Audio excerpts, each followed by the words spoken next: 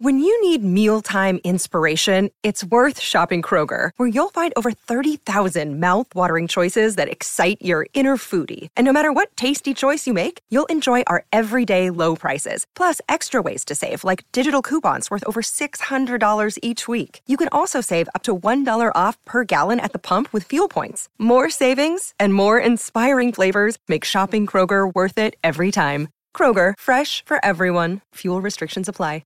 Another day is here, and you're ready for it. What to wear? Check. Breakfast, lunch, and dinner? Check. Planning for what's next and how to save for it? That's where Bank of America can help. For your financial to-dos, Bank of America has experts ready to help get you closer to your goals. Get started at one of our local financial centers or 24/7 in our mobile banking app. Find a location near you at bankofamerica.com/talktous. What would you like the power to do? Mobile banking requires downloading the app and is only available for select devices. Message and data rates may apply. Bank of America N.A., member FDIC.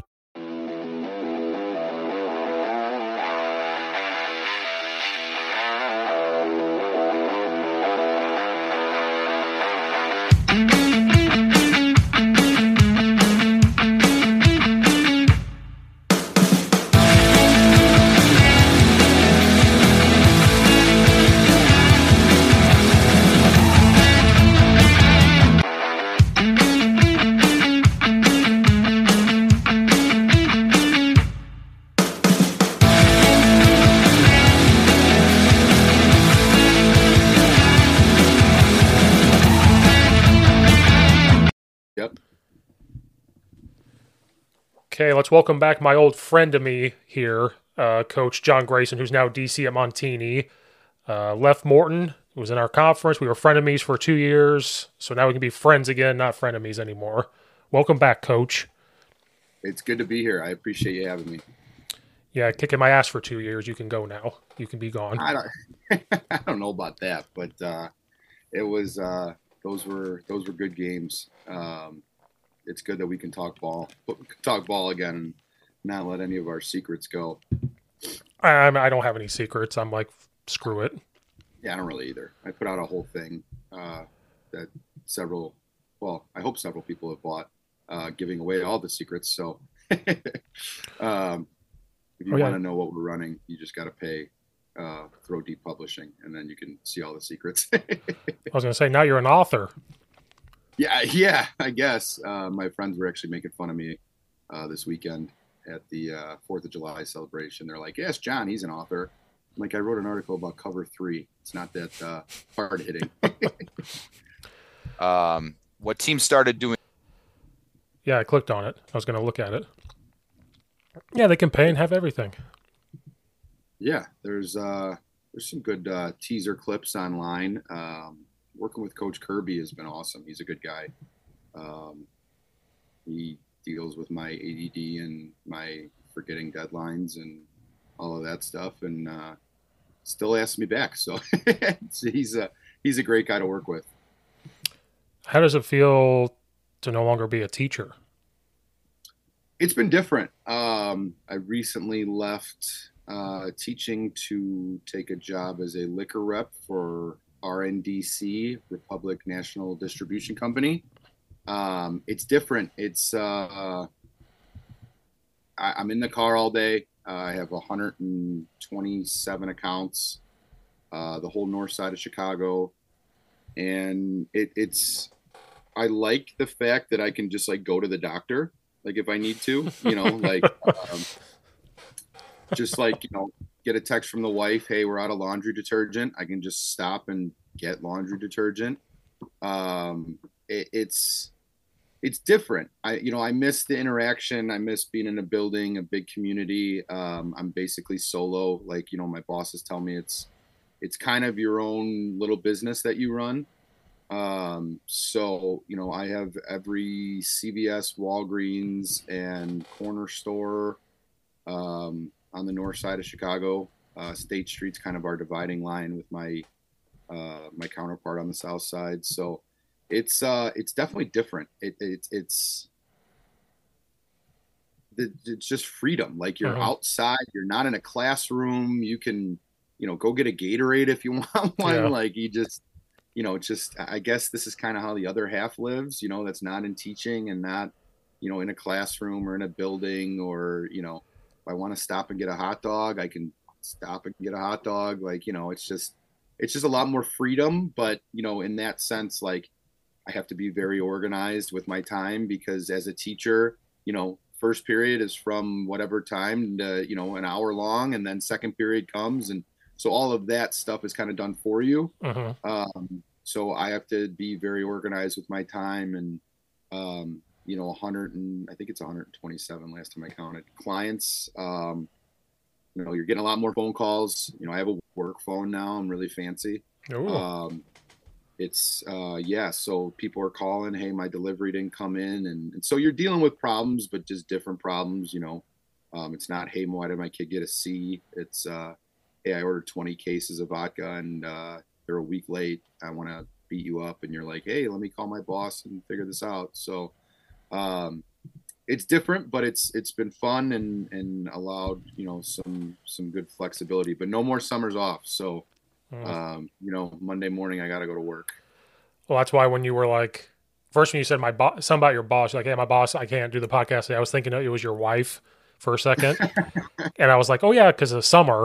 And I was like, that's when I said, oh, wait a minute, you don't have summers off.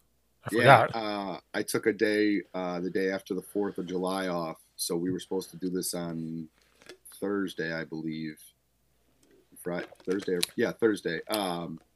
And he wanted to go through, some of my clients, and I was like, I knew he was going to call me for a meeting. I'm like, I took a day, and he wanted to make sure that I was going to be on track for the rest of the month, because I'm still kind of new, and took some time to enjoy the holiday, because this is still kind of my week off. There's no football this week, so a good week to kind of take a day and have some fun with the old buddies. But yeah, I knew he was going to call me for a meeting. But then I also have my other boss, who is my wife. That's what I thought you were talking about. You were like, my boss. And I was like, oh yeah, the wife. And then I was like, wait, he's not a teacher. She loves it too. The freedom and when you get into teaching, they expect certain things from you, and it's, I don't know if it's good or bad or what, but coaching a sport that you're not necessarily in love with just because you need a stipend, to pay this or pay that. I don't have to do that anymore. And I honestly, I coached just about everything. Boys volleyball, wrestling for a year, girls track, boys track, varsity basketball, girls basketball, besides football, and then freshman baseball, varsity base. I mean, I was all over the place, but it takes a lot of time, and that's, my wife is a lot happier because, as she says, she's like, I don't lose you for 12 hours on a Saturday because you're, going to a track meet. And that part I've definitely enjoyed. Obviously I'm going to coach football regardless of, what my profession is, but, it's those other time consuming things that, you kind of got to do to be a good soldier, work a basketball game. It goes into overtime. Okay, now I didn't get home till 11 o'clock, but I got, 7 a.m. workouts the next morning. I got, quick turnaround. I got to get up. I don't have to do that stuff anymore. So I think that stuff is good. And when you're a teacher, because, you get to go watch your wide receiver play small forward, or your running back is a wrestler. So you're working a meet or working a game, you get to root them on. But it's kind of expected when you're working in a school, especially if you're a new guy at a school. Some of the people that have been there for a while don't necessarily want to do that. So you're expected to contribute, and that's what I would say is just the time. I don't have to invest as much time into a building because I don't have a building. I'm in my car. Yeah. Like this summer, I've been at the high school 12 hours a day in June with basketball and football, because I coach both, and so I have to do both. Eventually, I have to give up one. Then I do baseball at York. One of them I have to give up eventually.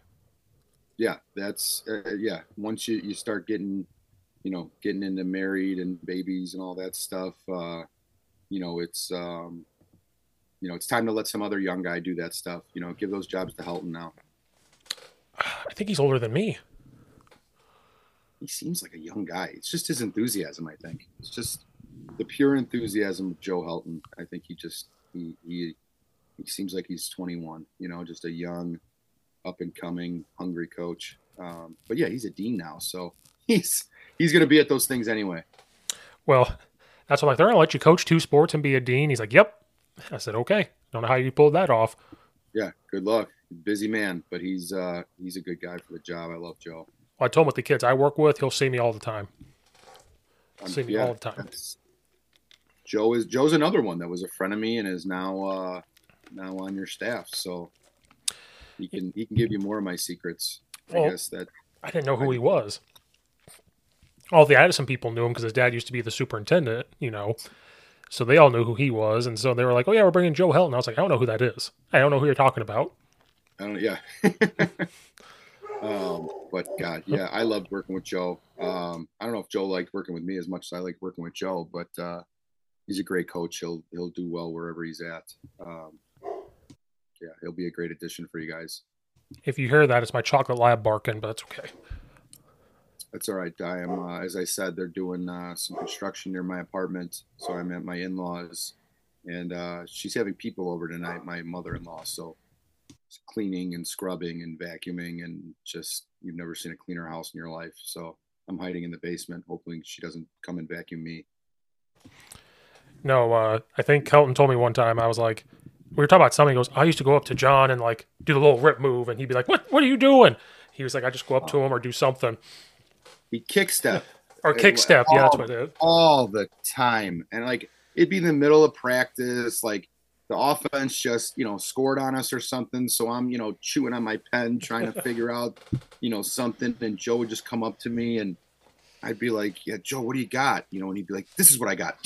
And I just, Joe, like, that's why I say he's like the 21-year-old kid. He's just young and enthusiastic and he just, but Joe had an ability to, as I was, like I said, biting through my pen or, chewing on my whistle or whatever, just kind of bring a lightness to practice, hey, they hit a switch route on you or whatever it is. And we can figure this out. It's not the end of the world. You don't have to rip your practice plan up and throw a fit like a little child. So Joe's a good guy to have to kind of bring some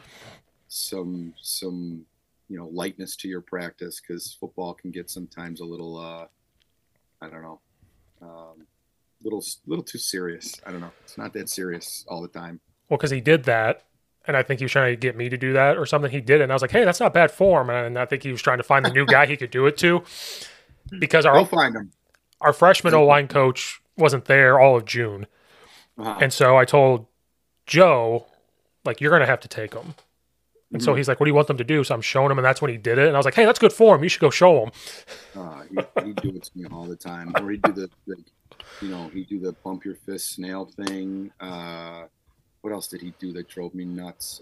Tell me to shut up when I was going on rants on the headphones, We actually switched Joe my second year at Morton. He was in the booth, and we switched him to the sideline. And it was one of the best things we did as a staff, because that enthusiasm that I'm talking about just kind of radiated into the team and radiated into me too. I mean, I said I have a tendency to be a grump sometimes, and just watching him. I mean, if you watch our huddle film, just up and down the sideline, jumping up and down, and just kind of bringing an enthusiasm to the sideline that I think he was almost trapped in the booth. It was like we let him out, and we moved our defensive backs coach to the booth, who's a very just kind of stoic, chill, like, hey, Cam, guy by the name of Cameron James, who, I took with me to Montini, who'll be a head coach someday. I'm just waiting for him to jump. I mean, he's a great coach, great guy. But Cam is kind of more the chill, just, corner got beat on that play, just kind of gives you the information, and that's all he says, And so switching those two, I believe that was Coach O'Donnell's recommendation. I got to give him credit, because that was definitely not my idea. It kind of changed our whole sideline and the whole dynamic. It was a lot of fun. So, Joe's going to be awesome at AT, and he'll be great with the kids as a dean. And he's made for education and for that spot. He's awesome. Yeah, he came to our 7-on-7 O-line tournament when we went to Willowbrook. And I had to be the OC because the OC was gone for 3 weeks in Europe. So I got to be the OC all summer. And I said, hey, do you mind taking the lineman for the challenges? And he was all about it. He was like, yeah. And then during breaks, he'd come over, and all of a sudden I hear somebody yelling, and I turn around, and it's him jumping up and down. And I was Yeah. like, all right.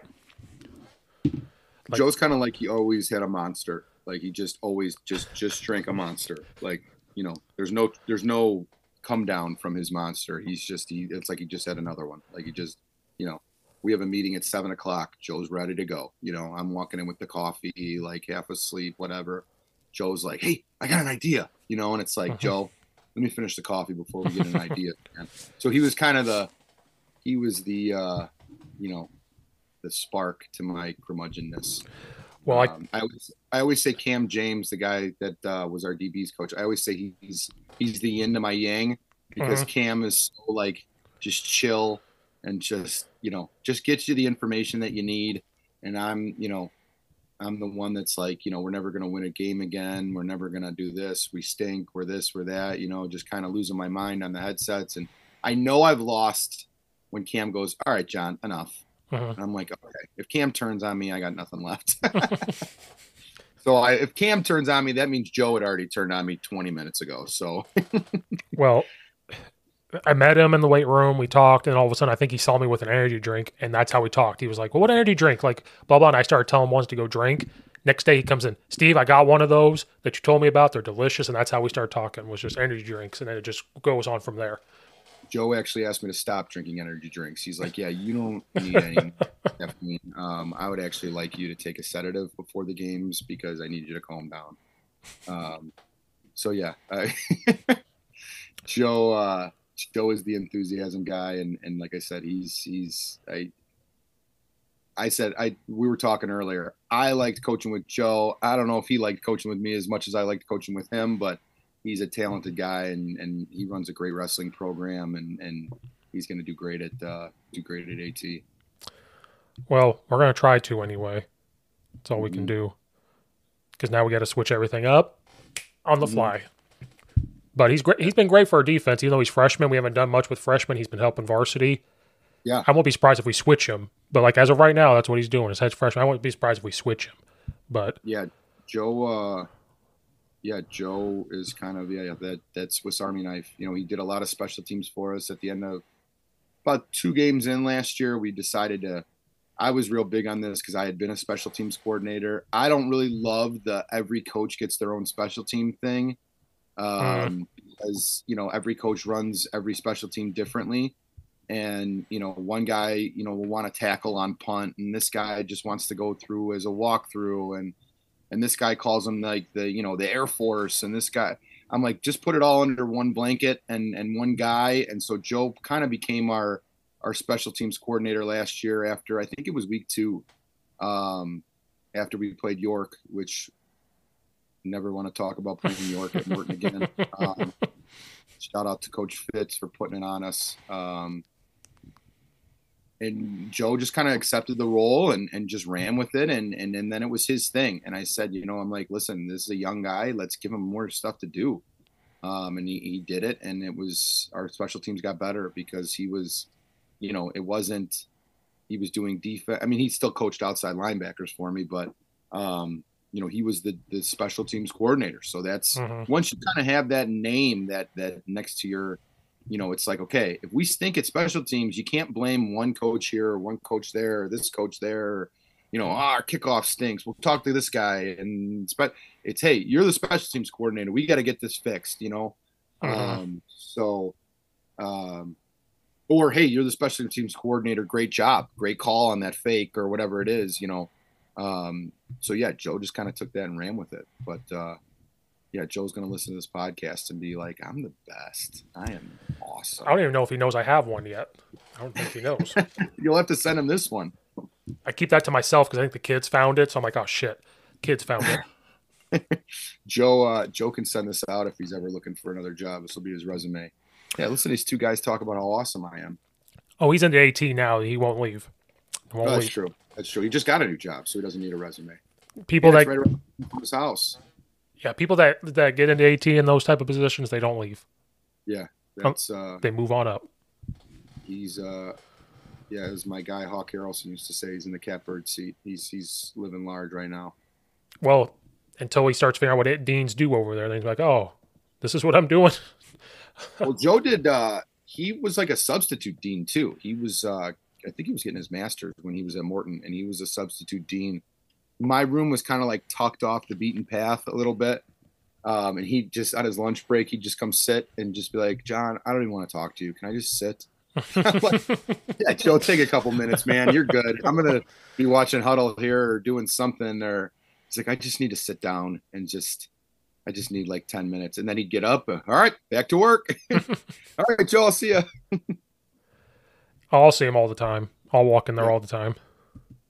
I'm sure. But yeah, he does. He's got a great temperament for being a dean and doing all that stuff. How's it feel going back to Montini? Because you were there before. Yeah, it's different. It's obviously it's no secret Montini's had 2 3-6 seasons. So that's not certainly the norm in Lombard there. It's been a while since Montini's been in a state championship game. It's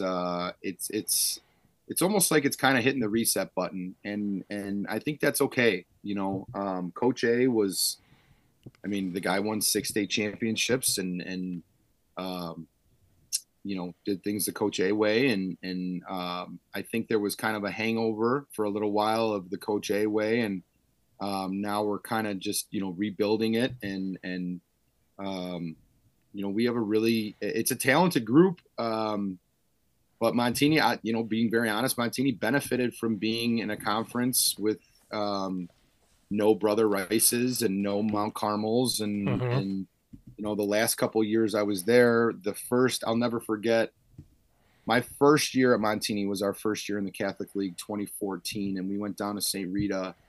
And, on the way down there, we thought, hey, we're Montini. It doesn't matter who we play. We're Montini. We'll go down to St. Rita and play. And St. Rita had a lot of other ideas on that game. They beat the tar out of us and sent us back to Lombard, almost like they were offended a suburban team was coming down to the south side, and showed us very clearly that we were not, in fact, ready for the Catholic League yet.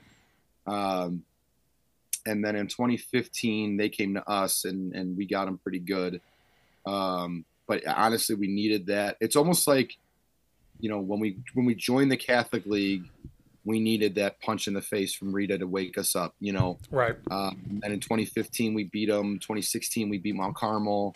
I think in 2018, I believe Montini won the blue, which is, the pride of the Catholic League. But it was like, without that wake up call, without that punch in the face from Rita in 2014, I don't know that we would have, been able to do. I wasn't there in 2018, but I don't know that they would have had the success that they did. And it was almost like, hey, we needed a quick wake up call. And Montini hasn't made the playoffs in 2 years, but it's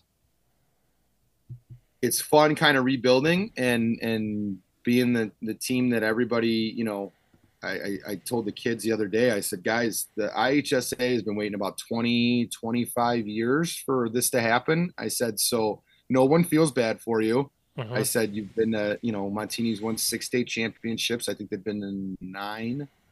I said, no one feels bad for you. I said, you haven't made the playoffs in 2 years after making it for 20 something straight years and being in 9 state championship games.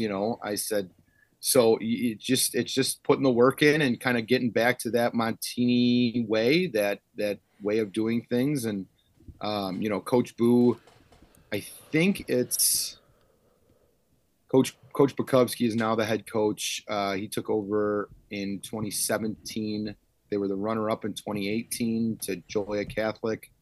I think he has 17 state championship rings. This is the coolest part about Coach Boo. So he was the head wrestling coach. I think they won 10 state championships. Then he was the DC for the football team. They won 6 with him as the DC. And then he has a daughter who just became the head softball coach, ironically enough. But she played softball So he took over the softball program and won 2 state championships there in girls softball. So he went from wrestling and football, this testosterone, just manly 2 sports, and took over a girls softball program and won 2 state championships there. Like, the guy didn't forget how to coach. Right. He knows what he's doing. The school is behind, the rebuild and getting us back on track. So it's been fun. It's been terrifying. Being the DC at Montini Catholic is it's nerve wracking. Like we were talking about our schedule earlier. No disrespect to the league that we used to be in, or I used to be in. You're still there, but seeing Naz and Providence and Brother Rice and St. Lawrence and all those schools, Bennett and Viator, and seeing all those schools on the schedule, it's I better be ready to go. So it's the Catholic League. So, if you're not ready to go, you're going to get run over. So it's been exciting. It's been nerve wracking. It's been all of the above, a lot of emotions. I was going to say, it's going to be like a college for you. Like, every single week, you're going to have to be like college game plan in there. Yeah. There's no cupcakes on our schedule at all. It's like I said, but that's kind of what I've always aspired to get to, I guess, as a coach. I don't know necessarily that I want to be a head coach. It seems like a lot of work. Yeah. A lot of headaches, a lot of, talking to this guy about paying this bill about uniforms, and this little Timmy's going to, Florence for a month and whatever. And I don't know that necessarily that I want to do that, but I mean, being the DC at Montini is a pretty cool job. So I'm enjoying it. But like you said, yeah, it's like, rolling through the SEC. You got to be ready week in and week out. And if you're not, you can get picked off real quick. And, you play some of those juggernauts. It's like, all right, let's play Brother Rice in week 8 and see if we can slug it out with, one of the premier Catholic League schools. So, but Montini, that's the thing about Montini. I feel like they've always risen to the occasion. Like I said, Rita cracked us in 14, and in 15 we got them pretty good. So, Montini's been down a little bit lately, and I think we have a lot of good, solid, hardworking, blue collar kids that are going to kind of rise to this occasion and get Montini back to where Montini has been. What's the transition for those kids being like coming? Because you run a 3-3-5, like everybody else in the freaking world now, especially our conference. Everybody freaking runs that defense. It's a pain. That's why everybody runs it. Well, the Upstate 8 really doesn't. Like, one at couple did when I was at Lombard East, couple did, or they would just switch to it. Then I get to Addison, and it's like, our first game in the COVID year was Lombard West. Very first game of that COVID year was Lombard West. Yep. I am very proud of this, though. We had the ball in them for 11 straight minutes that year for that game, that very first game. 11-minute drive. Didn't score, but we had the ball for 11 minutes. Hey, sometimes that is a score. You take the air out of the ball for 11 minutes, and a team like Lombard West, who, I got their playbook. I mean, I've kind of made it my own, but it was like the, the coaching tree of Chad Hetlett. He's the big 3-3 stack guy. And I worked for Jeremy Cordell, who's now in Missouri. Worked for him at Lombard South, which is where I was, introduced to the 3-3 stack. And, one of the great things he did, and I did it with Cam James when we were at Morton, is I was his outside linebackers coach on the varsity, but I was the sophomore defensive coordinator. And at first, I'm like, hey, I'm not getting any more money for this. Like, I don't want to do there's a lot more responsibility, man. And he was like, you're a 24-year-old coach. You're not going to make $1 million, but this will help you learn how to call a defense and how to, make it your own. And without that experience, I don't know that I would have, gotten to be a coordinator and climbed the ladder. So I took it from him. He worked it out with, with Chad when they were together at Lombard West. Tim Racky, when I was at Naz, he was one of the early adopters of the 3-3 stack. So working with him and Jeff Tumpain, the defensive coordinator over there, I learned a lot, about the 3-3 stack, and now they're frenemies. I texted them like, "Hey guys, take it easy on us on week 3." But I certainly learned a ton from them too. And yeah, it's been a little bit of a transition. Montini traditionally has been a 4-3 cover 2. We ran a little bit of 4-4 cover 3 in 2015, and that was more of a personnel thing. We said our 11th best player was a 4th linebacker and not a 4th DB, and that ended up working out because the 4th linebacker that we had at that time ended up playing at Grand Valley State. He made a play in the state championship game against Crete. I think he guessed. He says he read it. But the kid, Nick Foster's his name. They ran a little bubble, and he was to the boundary. He was an overhang, and he hit this kid like a freight train. And that kind of set the tone for the whole game. Again, him and I have had that. I'm like, you guessed. You didn't know that play was.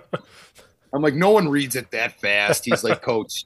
He's like, I had it. I had it down. I go, you know what? You're going to go to the grave saying that. But that was a personnel thing. But yeah, Montini's traditionally been a forefront, and that's what I like about the 3-3 stack is, you're bringing linebackers and blitzing, and it essentially, if you bring one linebacker, it essentially becomes a 4-4 cover 3. So it's been a little transition, but it's the kids don't like being the Montini team that hasn't made the playoffs, or so they kind of have an edge about them and are really hungry to learn, and guys are asking questions and sending me messages on Twitter, and we've just installed our base stuff so far. So there's a hunger there, and the kids really want to, you don't enroll at Montini to play football to not make the playoffs, Right. So and they in this Catholic League world, they have buddies that play at NAS, and they have buddies that play at IC, and they have buddies that play all over the place. And IC still winning state championships, NAS still winning state championships, and all of their buddies are looking over going, hey, what are you guys doing over there in Lombard? And so there's a hunger, and the kids are on it, and it's been great to kind of get back there and work with Coach Boo. Coach Boo's been the defensive coordinator, I think, as long as I've been alive. So kind of he's been very open to kind of I don't want to say modernizing, but I guess modernizing is I don't know, the defense and changing things. And for a guy that has how many state championship rings, more than can fit on 2 hands. When you start getting into the toes, he doesn't really have any reason to change. He can just sit there and go, do you see that giant box of rings? Right. You do what I say. But he's been very open, and a lot of the technological stuff that, I brought over, Google Classroom and using slides for your playbook and stuff like that. He's been very open to, because, very honestly, he's sick of hearing it too, but as he said, and I said, and we've all repeated, no one feels bad for us. Not one team in the IHSA is going, oh, I wish Montini was better. Like, Montini's been great for 20 something years. So, we're going to try and get it back on track, but the transition's been great, to answer your question. It's the kids are hungry, and they want to, kind of want to get back to where Montini's been.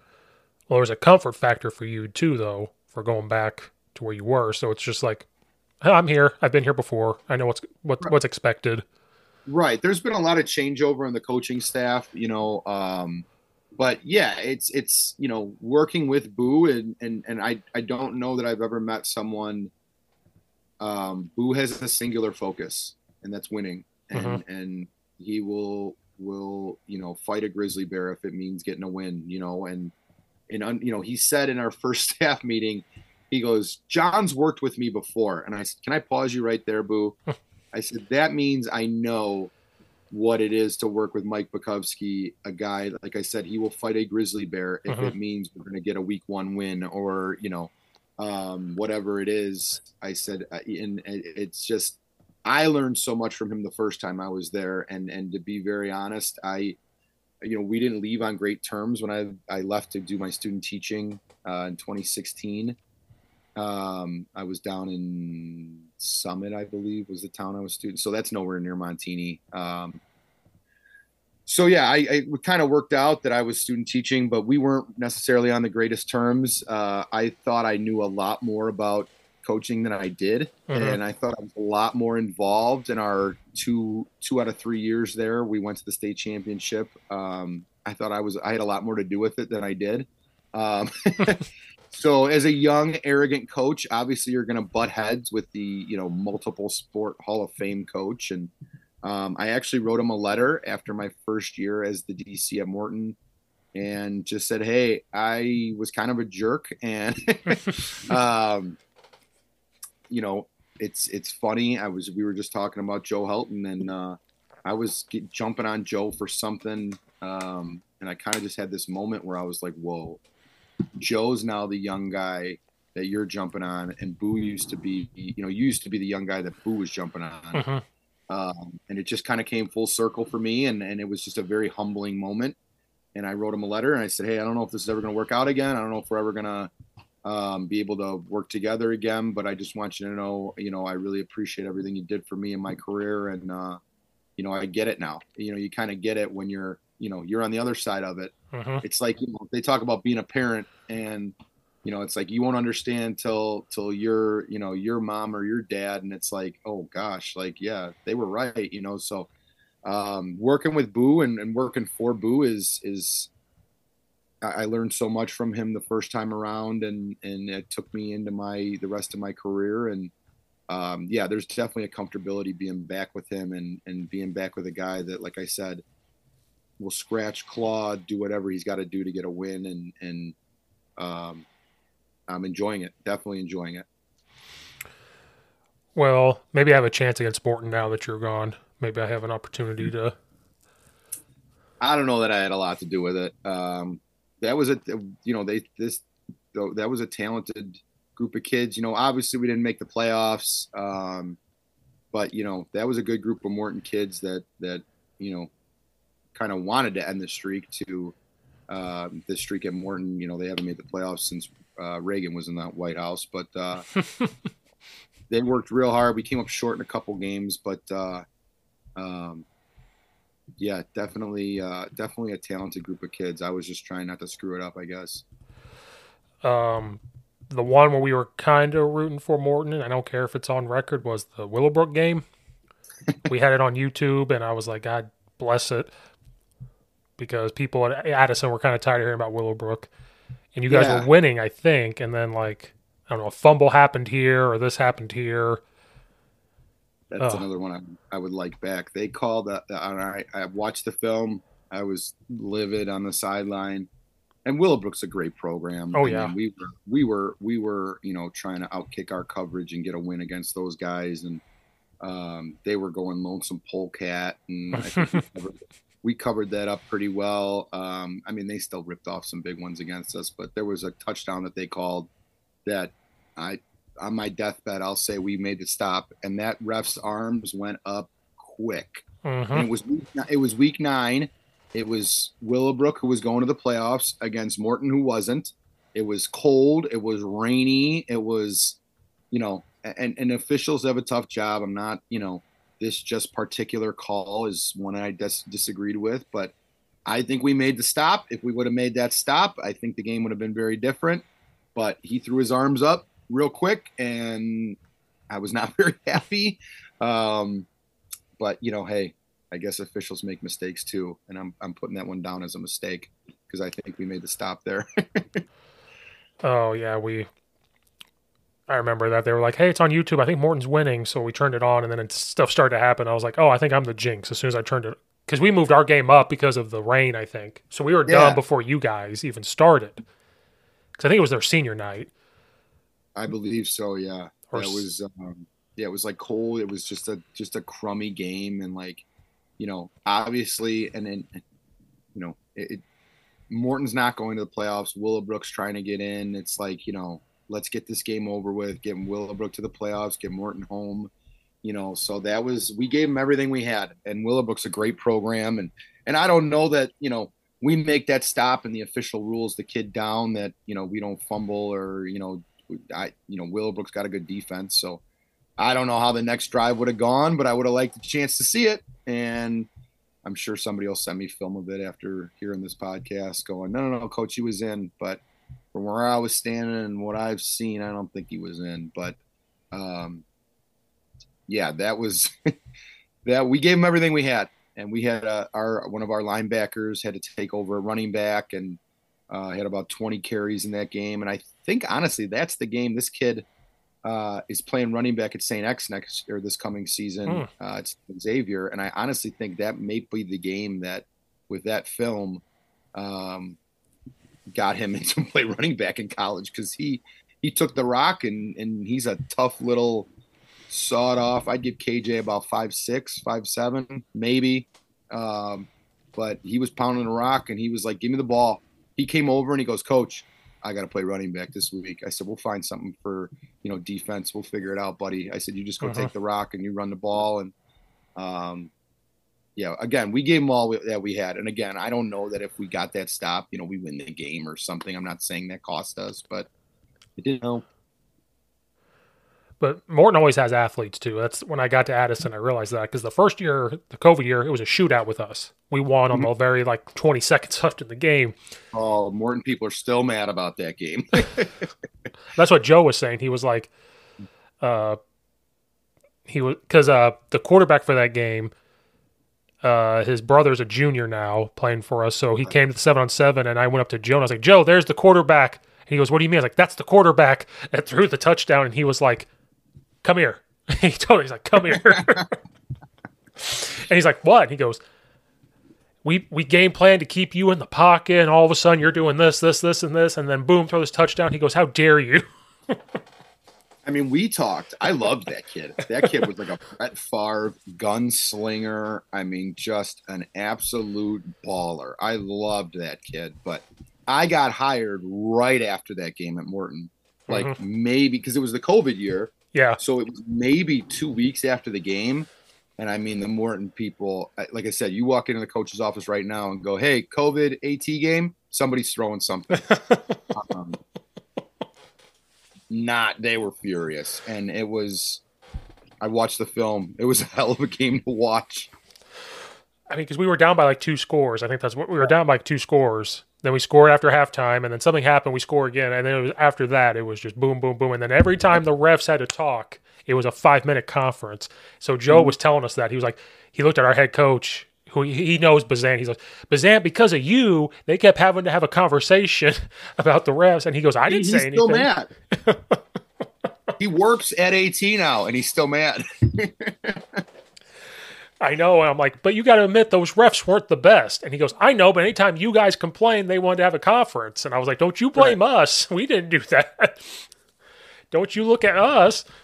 Oh, I got hired about 2 weeks after that game, and it was just fire and brimstone, man. They're still, like I said, Joe works at AT now, and he's still mad. Well, then we had a young coach started to yell, maybe at your guys as head coach. They just kept yelling at each other. They were starting to walk towards the field to each other, and we had to grab him, like, shut the up, like, quit yelling at the coaches. That's not a guy. Bob Organ is not a guy I would want to yell at. I did yell at Bob Organ a couple of times, and I'm 6'1", about after the 4th of July, probably about 280, and Bob Organ played at Michigan State. He had a cup of coffee with Belichick and the Browns back in the 90s. That is a mountain of a human being. And we got into it a couple times on the sideline, just two gorillas bumping chests. And I'm looking at this guy going, I'm a big dude. Like I said, I'm 280, 6'1", and he's going to crush me. Like, Bob goes about 6'4". I mean, that's not a guy I would want to tumble with. And there was a couple times where I'm like, John, if you don't shut up, this man's going to bonk you on the head and you are going to be knocked out cold. Yeah, I think that's what was happening. I think we were like, "Hey, you can yell, just don't yell at the coaches. They're not doing any Right. like." And don't pick that coach. Joe, Yeah. yell at Joe. Joe's a much nicer guy. Well, I think I said Bob that. I think I said that. I was like, "You see the big guy you're yelling at? Why don't you pick on that guy over there? It wasn't Joe, it was somebody else. I have no idea who it was." I was like, "That guy's smaller. Yell at him." There was a couple times where, I was getting on, but I remember we were playing Downer South, and Downer South that year I think it was 2014. Lot of holding from them. I mean, obviously I'm a defensive coach, so I think they hold more than they do, but I'm like, "Coach, I'm like, you're the biggest guy in the whole stadium. You got to get on those guys, get on those officials. We need some calls." And he looks at me, he goes, "Hey, shut up." And I was like, "Oh." It's like kind of when your dad uses your full name or something. Like I was just like, "Oh, I'm gonna go down. I'm gonna check on some kids. Wherever you're at, I'm not gonna be around because I think I overstepped. But I will say," and Bob, I don't know, Bob was so mad at me that he started yelling at the officials, and we got a holding call. Now, on the same play, we got a sack, which still breaks my heart to this day because we finally get the holding call. Guy throws the flag, and our defensive end beats the tackle, and we get a sack. And I'm like, we couldn't have done this on back-to-back plays instead of on the same play. But yeah, I was there was a couple times where I got under Bob's skin a little bit, and he just kind of looked at me with those eyes and that mountain of a man body, and I'm like, "Oh boy, I've overstepped." But one thing I will say it's great about Bob, what happens on the field stays on the field. We went to his house every week after the game, win, lose, draw, and he'd have a cold beer waiting for me. He'd kind of look at me and go, "Hey, you were a Jag tonight, and I want to punch you in the brain, but you know what? I appreciate all your efforts." And we'd laugh about it after. And I think there was only one time we didn't talk until Monday, but I went into his office. That one was my fault. I went into his office and I was like, "Hey, hand up on that one. That was me. I'm sorry." And he's like, "Thank you for apologizing. We're good now." But yeah, if I was a coach on the AT staff, that's not the guy I would pick to yell at. That's a big dude. Well, because then because he starts yelling. If they start yelling, then we want to yell back. And then I'm like, "Look what you started. Like, we don't want to, like, we could be competitive and all this other stuff, but like, why are we yelling back and forth?" And I told Joe that, and Joe was like, "Yeah, you guys were yelling stuff." And I'm like, "We weren't yelling at you. It was this guy yelling at us. Like, it wasn't us." But that's the young coach mentality. You just don't know until you know. And then, you're the old coach and some young guy's yelling at you and you're like, "Oh, buddy, you're going to learn one day," Well, the only thing Joe was mad about is because the clock operator was screwing up and the refs were not the best. So when Morton scored, we got the ball with like a minute or less than a minute. There was a couple times that clock would roll when it was supposed to stop, and we're freaking out. So our D-line coach, who played in college, he played at Concordia, is following the ref. He's just following him, making sure, like, "Stop the clock. Tell him to stop the clock." And he's like keeping track of the time because those refs were just not. And that's what Joe got mad about. He goes, "You guys were telling him about the clock." And we're like, no, don't start that. No. I don't know. Like I said, whoever does this, and the game was at Morton, correct? Yeah, it was at Morton.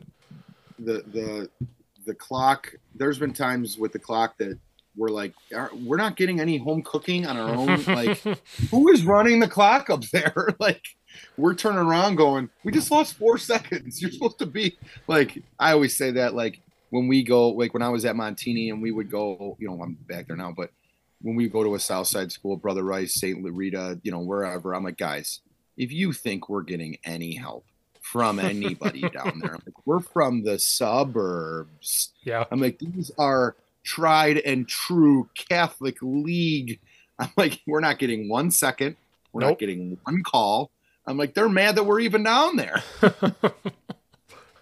Well, I like when they play each other, though. Yeah. I went to Brother Rice Maris last year just to watch, just to be a fan. And that's one of my favorite things to do. Just go to a high school football game and watch the other coaches. And like, you don't get a lot of chances to do it when you're coaching, but just watch. And just our running backs coach, Brian Manfrey, his son goes to Brother Rice. They live on the south side, and well, and he does the film.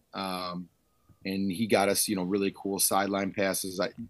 Getting a sideline pass at Brother Rice Marist, you feel like you're an absolute celebrity.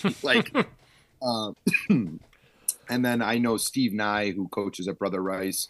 He had the big assist on getting us the passes. But you walk in and you're like, oh my gosh, like this is hard to do down here. But I like when they go against each other because then nobody's getting any help because they're both Southside schools and they're both. But yeah, that at Morton a couple times, I'm looking up, going, wait, aren't we at home?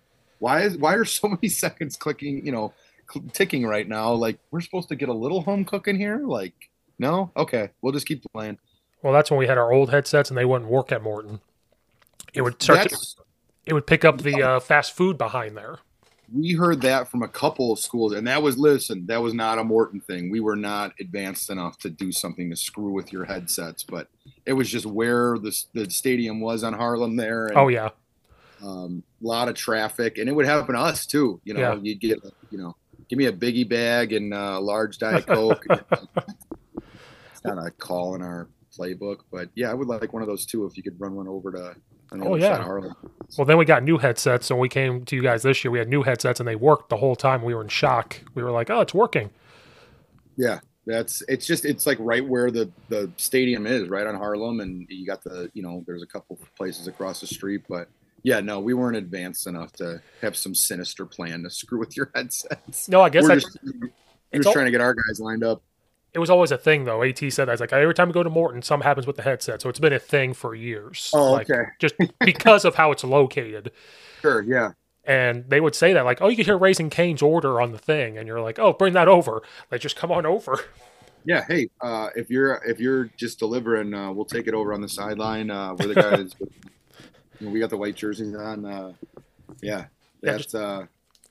love that stadium, though. I love it. It's right on Harlem. I don't know when it was built, but it's like the big brick. Like I say, for my money, that's the nicest weight room in the state of Illinois. I know Niles West has like a legit health club in their school. I've been there once for a track meet, so they might beat us or them. I don't work there anymore, but that they gutted that whole thing. Josh McMahon is the assistant superintendent and got together with Bob Organ, and they've had 3 ADs in the time that I was there, so I can't necessarily identify the AD that got that all done. But what a cool place. It's like a big warehouse, and there's sleds and everything. But that stadium is awesome. And it's cool. I mean, Morton hasn't had the success of some of the schools, but it's a co-op. So you get all the parents from Morton East, you get all the parents from Morton West, and they get together and they pack that place. And it is a cool deal. I think we only played one game there. I think we were playing Leiden. There was 4 rain delays. So there was 100 people in the stands, and when it's empty, it's not as cool because, I'm calling a defense and the guy from Leiden's going, I think they're blitzing. Oh, there's nobody here, huh? You can hear me, right?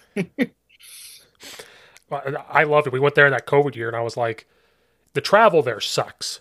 But once you got there, I was like, I love this field. I love the home stands. I love how it's located. And then right on Harlem, you get a truck that drives past, or whatever. The light show thing they do when you guys at halftime or this touchdown, I like that. I don't know how they got those. I don't remember the story exactly, but it was it had something to do with the New York Giants, I think, and someone knows someone, and that was a test.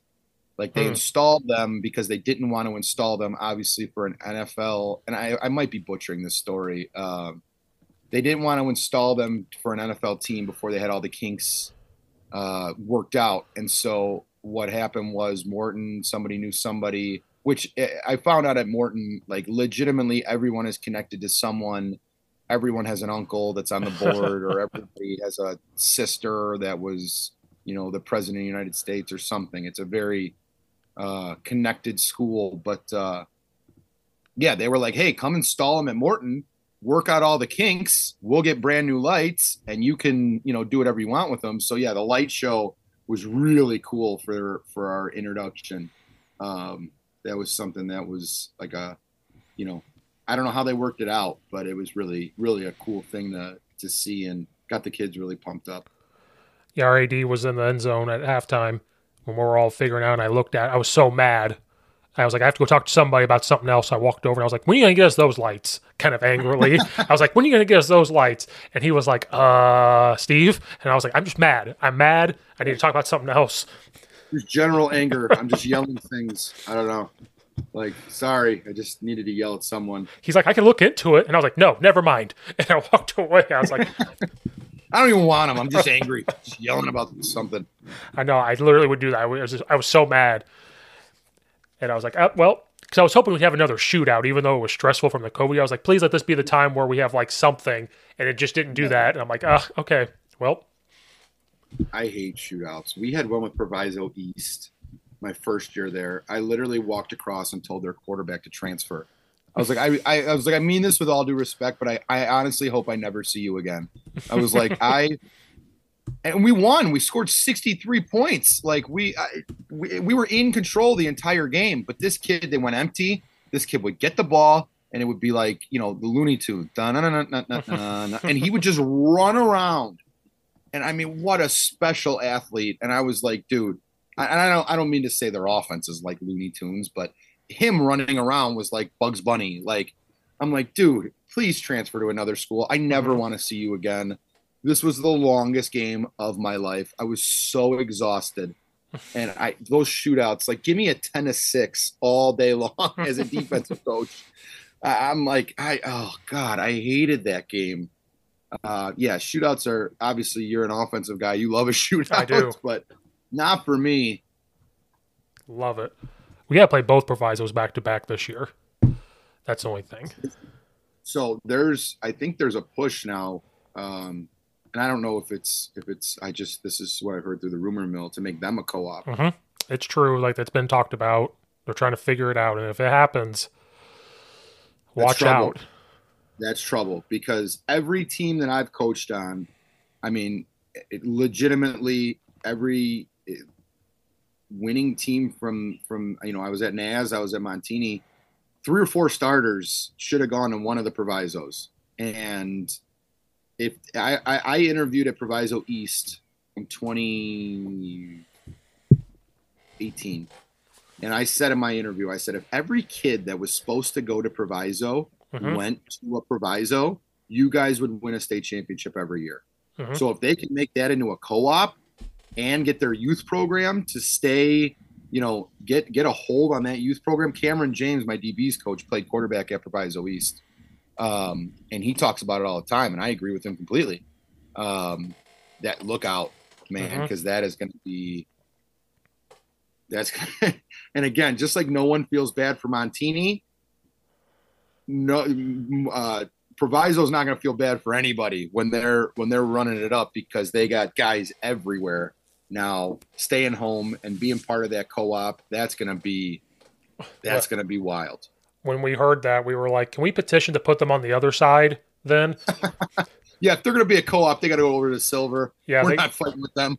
Like, can they just go over there? And they were like, they're just going to stay. We'll add a team to the gold side. We'll find somebody to add. Why doesn't the co-op take Proviso West side over on the silver, and they can play Hinsdale Central and Glenbard West and Lions, and that side can deal with the co-op. We'll find somebody to take their place. Well, Glenbard East wants to come over. Okay, that would be a great team for the I always get them. It's funny. The more prominent side is the silver, yes, and the gold is the team. The side with a couple teams that are still trying to get to the playoffs and do that kind of thing. But yeah, Glenbard East would be a perfect side for the gold. Well, I came in and stirred the pot. I'm like, you know what? What if AT went to the Upstate 8? Like, that would be perfect, except we'd have to travel to all the Elgin schools, and that would suck. Sure. But they were like, nope, tradition. Well, then Walters texted me, and he said, hey, what if we just switch spots? You take our spot, we take your spot. And Bates over there, their athletic director, said, I'll do it tomorrow. Like, if I were to text them right now, they would do it tomorrow. We won't budge. We're like, nope, we're going to stay right here. And then But Glenbard East still wants to come over.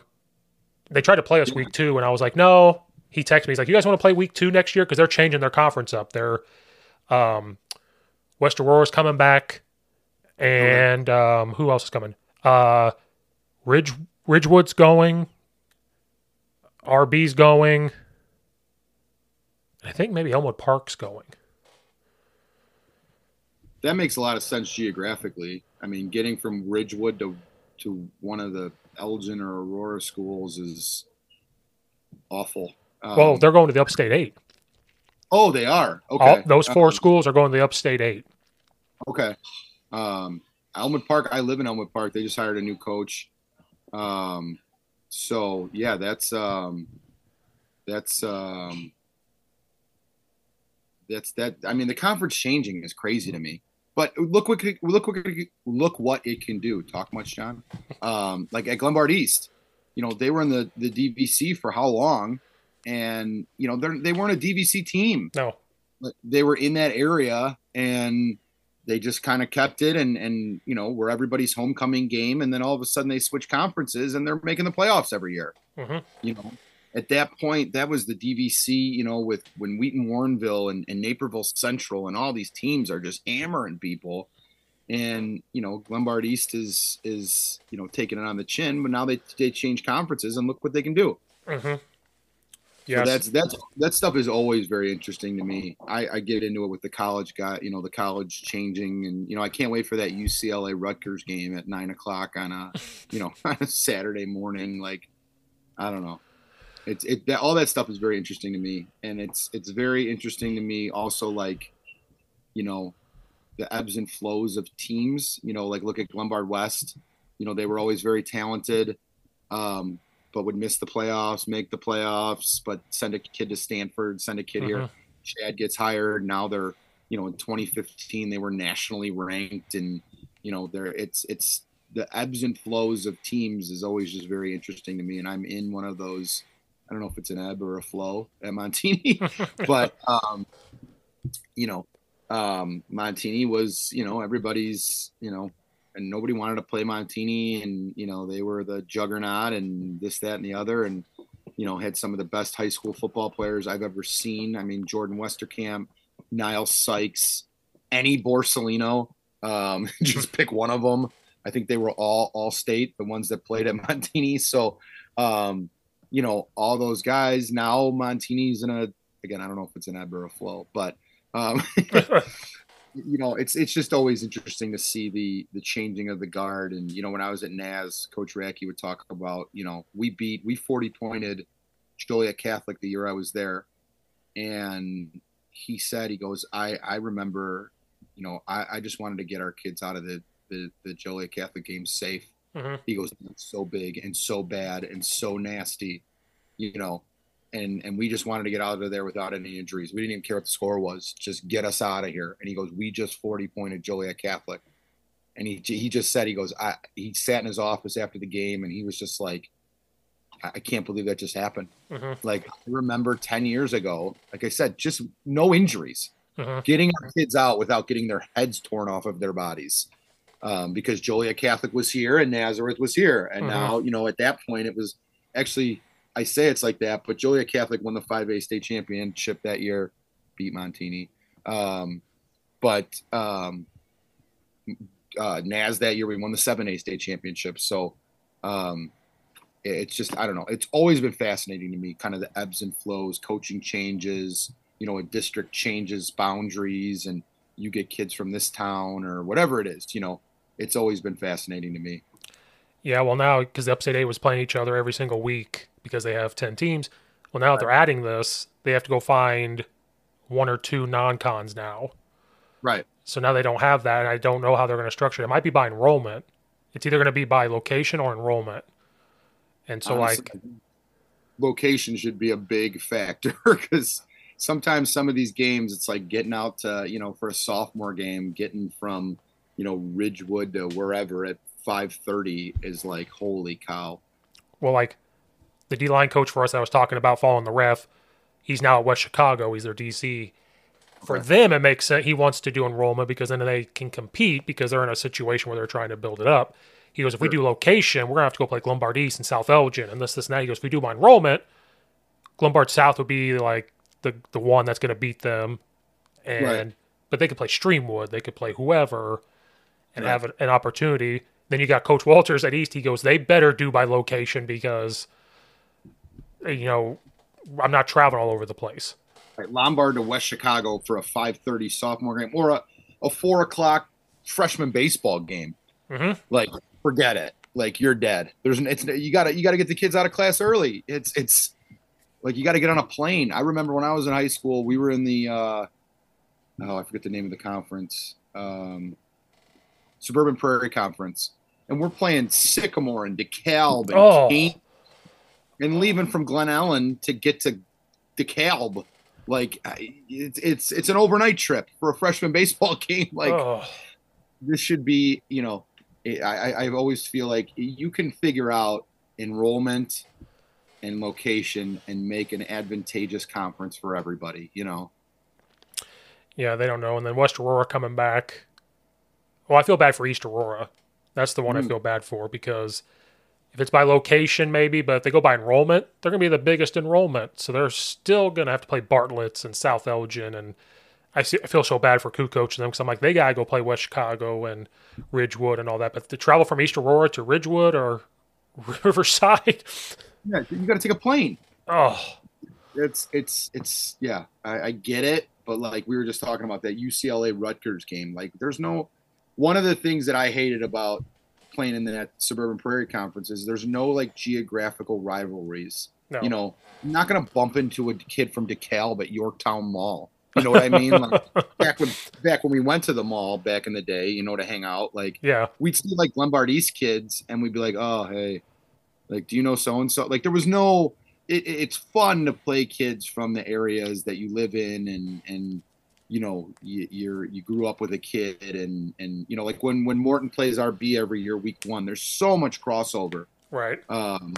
Just because the two towns are so close to each other, but that's fun to me. Mm-hmm. That's bragging rights. That's, you see your cousin who goes to this school at Christmas and, hey, we beat the tar out of you, whatever. Like that makes it fun. That makes it competitive. But like Ridgewood, East Aurora, I don't know. Like I nothing wrong with either program, but there's no, like I said, you're not going to bump into a kid at Harlem and Irving Plaza from East Aurora.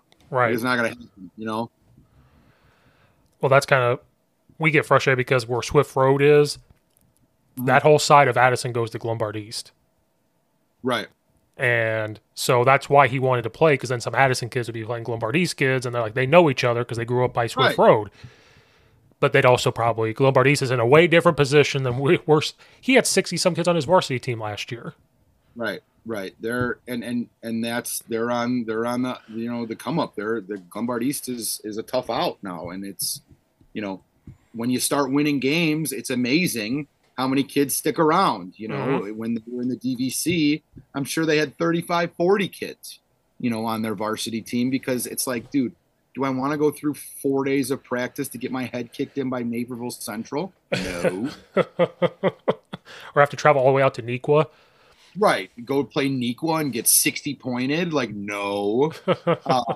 So when you start, winning games, kids stick around, and it's amazing how much better your program is. Well, Coach, I kept you out here for a while. This was great talk for Illinois people. If they know, they know. Right. That is, we stayed pretty Illinois-centric, but if you just want to look at our handsome faces for people from out of town, you got a solid hour of that. I may have to tell Joe that I have a podcast. That may have to happen. That's all right. I talked very highly of him. I owe him a couple, so I talked him up on this podcast. Hopefully he'll love me. He's going to kick slide me every day. I already know he's going to find me in the hallway and just bam.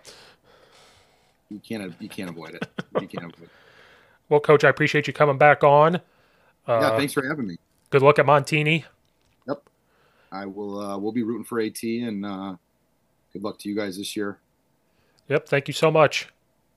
All right, Coach.